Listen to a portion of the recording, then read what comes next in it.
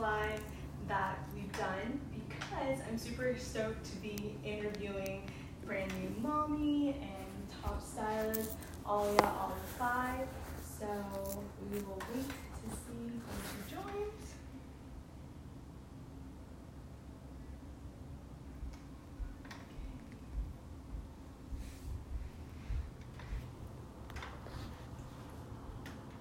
I hope everyone's having an awesome Friday night or Saturday morning when you're seeing this.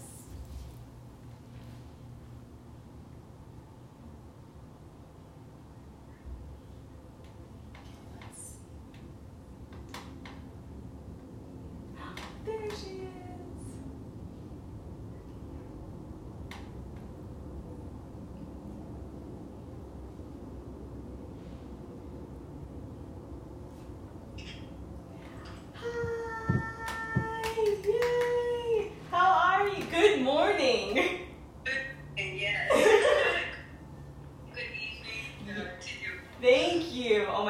I'm so excited. You look, wait, first of all, let me just say, false advertising. Oh my gosh, I'm gonna be, okay, yeah, you look amazing, and I love, is it like a kimono shirt? Like, what are you, I love it, I love the pattern. It's like a sweater vest, because it's still a little bit chilly here with the shirt, yeah. Oh my gosh, I love the pattern. I'm all for a sweater, but I'm so sleepy, so I'm like, I'm gonna bring some, without talking, I'm gonna act like I'm peppy. But let me just say, total false advertising. You look absolutely amazing. Like, I don't even look, you look very fresh-faced for someone that has a 3-month-old. So, but for people that are not aware, you're a brand new mommy and you are balancing everything, work, your career, and your husband. So, and that's really not celebrated enough. So I just want to take this moment to just say, like, how are you even doing it and still looking amazing? I wish I had the answer to that. Going with the flow, whatever comes my way, like one big step at a time, and that's how I get through most of my days. Oh my gosh, it's amazing. Okay, so we're gonna talk about your journey because, and first of all, like I absolutely love your Instagram because it's such it's such a diary. I feel like it's not even just like pretty pictures. It's really just like a diary of like your whole like journey. Like I saw that you did like Don Miguel Ruiz, who's like my personal favorite, like quotes from him and things like that, and just like being true to who you are. So how did your journey even start? Like how did you get into styling, even like just everything? So to be honest, I never really studied fashion. I did a master's in commerce and decided to put all that aside to follow. Because from a very young age, I used to travel a lot and I would watch people around the world and what they would wear, and it caught my interest so much. So I ended up pushing everything to the side to work on an internship in a Bollywood movie, and that's how I really started my career.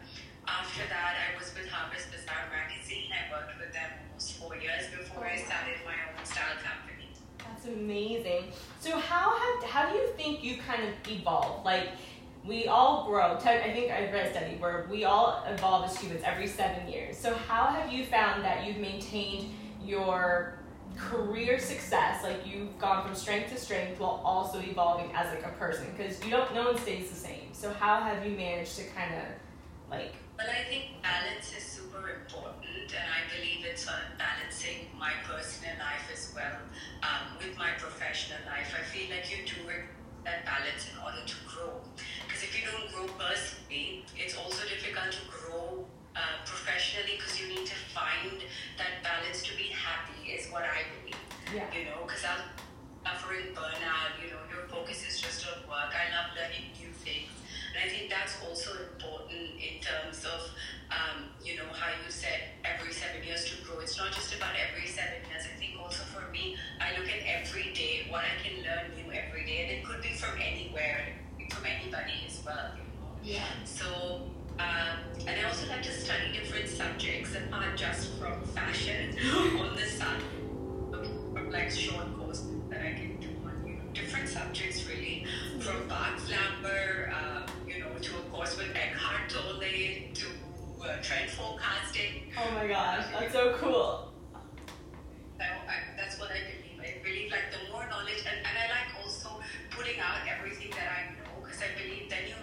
kind of leave room to take in things as well. So I'm always, I believe, teaching things to the people and learning from them. Yeah, I love it. Oh my gosh.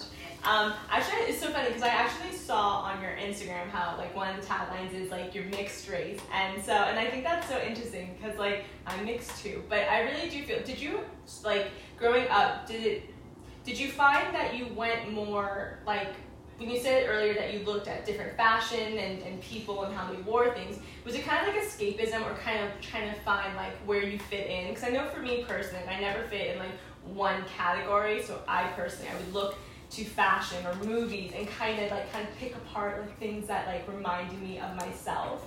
Did you kind of find that growing up, and did it kind of evolve?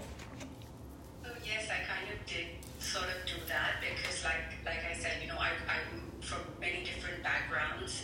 My father's Arab, my mother's Indian, and I couldn't really associate myself with a particular place, which is why I call myself world citizen. Yeah, I'm gonna actually steal that because I just say human, but yours sounds so much more classier. World citizen, I like that way more than human. But so I kind of like watching people around the world, and luckily I had the chance to be exposed, to look at different cultures, see different people, and yeah, it would always interest me to see how things would work differently in different parts of the world.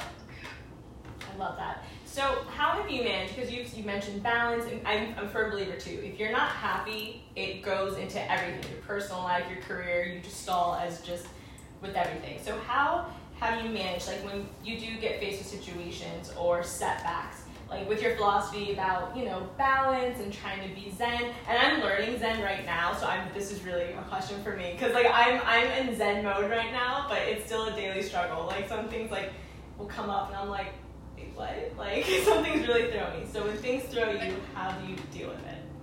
So I believe focusing on the present moment, there's really something to this, because I think it's the most important thing. Most of the time we end up worrying about things that haven't even happened yet, Yeah. We're always looking at what's going to be next. So I think a great way to tackle every day is just being super present in the moment that you are in, and deal with what you have in front of you and not really worry about, 2 steps ahead. Because that will work itself out. So I think that's key. I also believe that perspective has a lot to do with it, because there's always 2 ways of looking at a difficult situation. You could look at it and think, okay, how am I going to grow out of this? What am I going to learn from this? Or you can look at it as, oh, I'm damned, I have to deal with this. Yeah. So there's all ways of looking at things. That's how I believe that what you perceive a situation to be. So looking at a positive way out of something always kind of works better, because it always gives you strength as well. Yeah. I don't know if you've actually read The 4 Agreements by Don Miguel Ruiz. Like that's been my book since like high school, and I'm like rereading it, and it's like don't take things too personally, and it's like a real thing, and it's so much easier said than done. But it's like that's like for me personally, it's no pun intended. But when things happen, I really do. I try to be like, okay, it happened, but it has no reflection of me as a human being. It's just a situation, and kind of like dissociate yourself from it. It's not you. It's a situation. So. Exactly. You can internalize things is what I believe. You never know somebody's not had a good morning or not had a good day, or you never know somebody else's background. So I believe having that empathy, because it filters down, and I've seen it at work. Somebody else might be having a bad day, and they kind of will put out what they are feeling onto you indirectly. So like you said, you shouldn't sort of take anything personally. Yeah, I try to. I know for me personally, I know I start my day with like a very strong coffee, and I don't answer anybody until I've had it and I've meditated, because I know I won't answer anyone nicely. Like I'll just be short, because that's just I'm cranky. So I've learned, like until I'm centered, I do not answer or look at my phone or answer anything work related. I'm just like, everyone needs to stay happy, so I'm not gonna even answer it. So yeah, it's a real thing. But okay, so then you and your husband. So I think it's really weird to objectify someone's husband, but I will say good job. Like you guys are a very beautiful looking couple. So how do you guys like, is it easy to work together? Like, do you guys help each other? Like, or is it because you're very independent? He clearly has his own thing going on. Do you guys meet in the middle? How do you balance all of that since you travel so much with your job? So we both, I think what's important is having a mutual respect for each other, which is what we do have. We kind of help each other out wherever we can. So it is about sort of that balance and understanding, like you said. I think it has more to do with understanding and respect, you know, and love, of course. And if you have that, everything else just works itself out, to be honest. Yeah, that sounds so cute. But yeah. Trying. Yeah.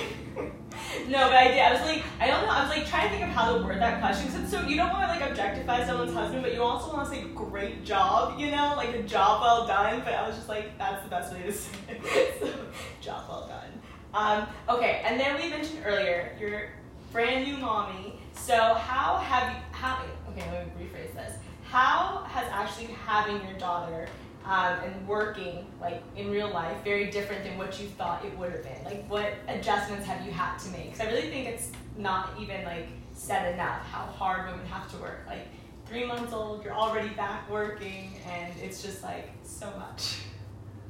Well, to be honest, you know, I never like to preconceive anything.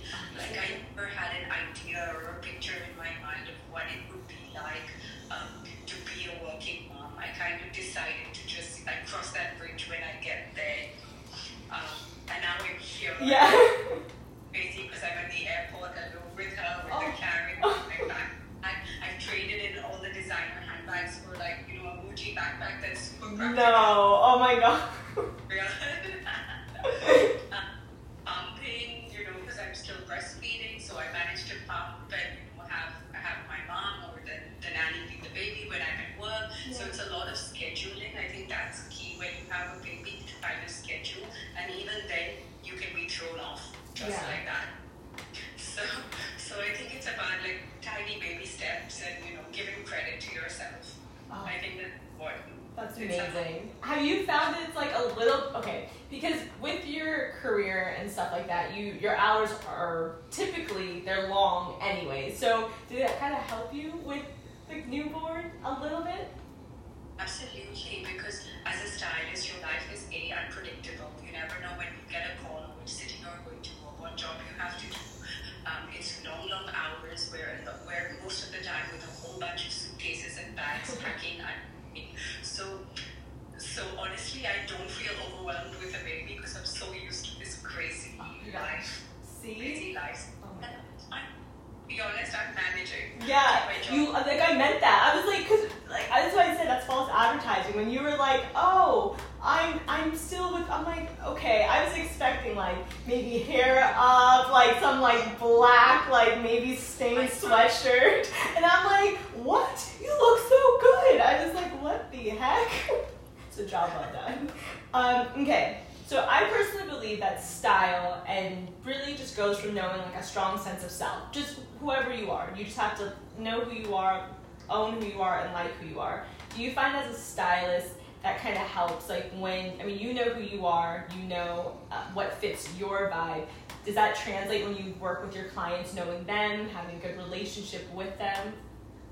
Absolutely. I feel like that balance is super important, you know, to understand what your client's sensibility is and what their personality is, and to sort of bring that out in the clothes.